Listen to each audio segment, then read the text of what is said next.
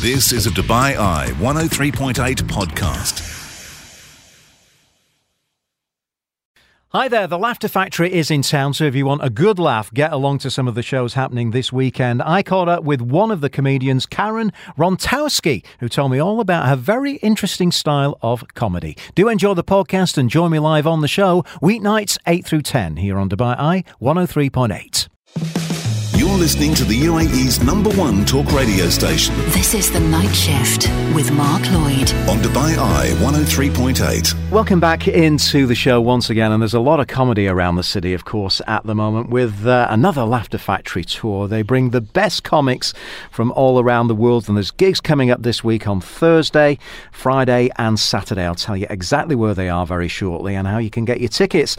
And Karen Rontowski joins us on the line right now. Karen is one of the comics in this lineup. Karen, great to have you and welcome to Dubai. What's your first impressions? I love it, and I'm sleepy because I'm still on United States time, but it's beautiful. It's lovely, very, very shiny. Yes, I walked down the main street, and 100 men I didn't even know sprayed me with perfume. It was wonderful. Well, fantastic, isn't it? Yeah. We always smell good in Dubai, don't we? Now, Karen, you're on this lineup. Jack Glado is with you, and Dane Baptiste as well on the lineup. Tell me where you travel to. I mean, life as a comedian, I'm sure, must see you traveling all over the world. Yes, I have to say, I think I've been everywhere, and this is my first time in the Middle East, so it's super exciting. But yeah, I travel the road about 30 weeks a year, so it's very hard to find a boyfriend because you can't kiss a woman who doesn't stand still. Right.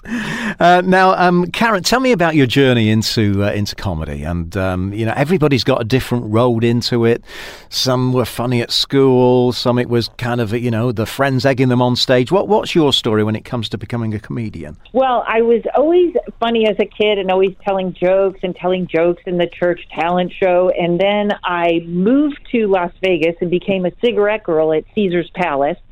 And I met a bellman that did stand-up, and he said, come to an open mic. And I went, and I was not funny at all, but I was so happy that I did it. Yeah. And I said, this is it. So that was a real turning point for you then, yeah? That was when you made your mind up, I'm going to, crack this art of comedy, whatever it takes. Exactly, and that's what I did, and I thought it was funny because my father never approved of anything I did except becoming a stand-up. He said, that's exactly what I would do.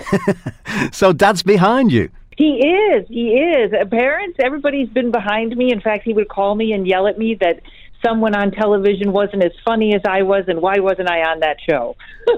I mean, female comedians, who were some of your, kind of comics that you aspired to be and, maybe took a little bit of their style and molded it into your own? Yes. So I'm not this old, but one of my favorite comedians of all time was Gracie Allen, and she was Burns and Allen. And she was so feminine, and she was just in her own little world. And she was just so delightful to me. And that's sort of when you come to my show, you get to move into Karen's world and see all the bizarre things that go on in there. I mean, developing your own style, I guess that, comes over years and years. How would you describe your style of comedy, Karen?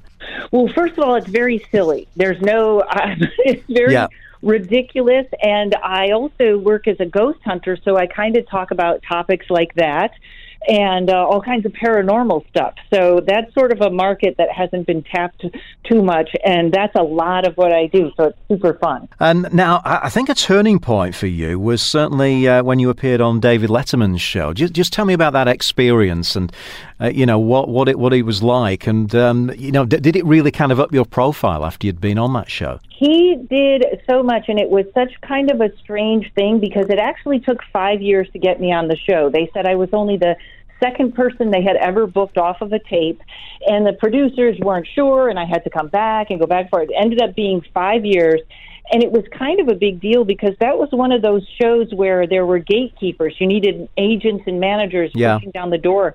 So it was almost bigger than it was. And also, he doesn't address the comics very much after the show, and he held me back and addressed me, which was like a huge deal.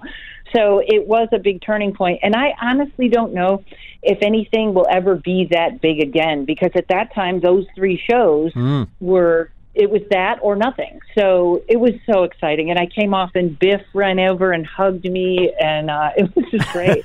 What did he have to say to you, when you concluded your set? Well, it was a joke that I'm not sure if I can tell on the air, but he quoted the joke. Yeah. And he said he'd enjoyed that joke. Yes, he did very much enjoy that joke. Did that open a lot of doors for you? Did the floodgates open then, and everybody's calling you, wanting you to be on TV and radio and, gigs around the country? Yes, it did. I was early headlining around the country, but it really upped that. It just gives you that one more level of respect where I could kind of do whatever I wanted. It doesn't last forever, but it really is that nod to the industry that, okay, she's one of us. And I was also the only woman on in 2011. So it got quoted like that a lot also. So for the whole year, you were the only lady that got on the show. Yeah, the only stand-up, yes. Amazing, isn't it?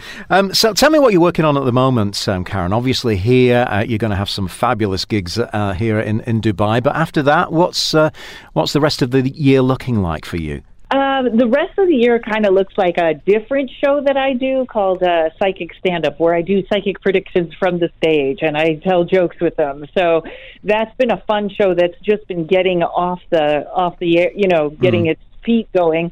So that one's a lot of fun. And also, I'm always doing a lot of social media, and I'm going to start a paranormal haunted series, a funny haunted paranormal series on Instagram. Cool. And when do you expect that to be up and running? I think that's going to be up in the next couple of months before 2024. I did it a few years ago, and I would put up one every week of a different haunted location, and it really did well. So I think I'm going to start that back up again. Fantastic. So the gig's coming up Thursday. The Laughter Factory is going to be at the Radisson Damac Hills.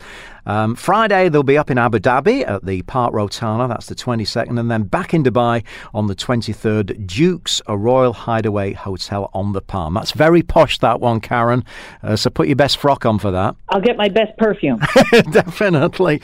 You can find out all the information at thelaughterfactory.com and pick up your tickets there as well.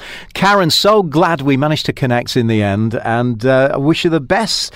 Anything that you want to get up to as well as telling jokes here in Dubai? Have you got any plans? Tonight we're going to a show, but I cannot wait to go to Old Town and see what it's like. Oh, whenever anyone asks me, what shall we do in Dubai, I always say, go down to the creek, go to the old side of town where all the souks are, cross the creek on an Abra, and you'll get the complete feel of Dubai and the history of Dubai. So take my advice, Karen, and go and do that. Thank you so much.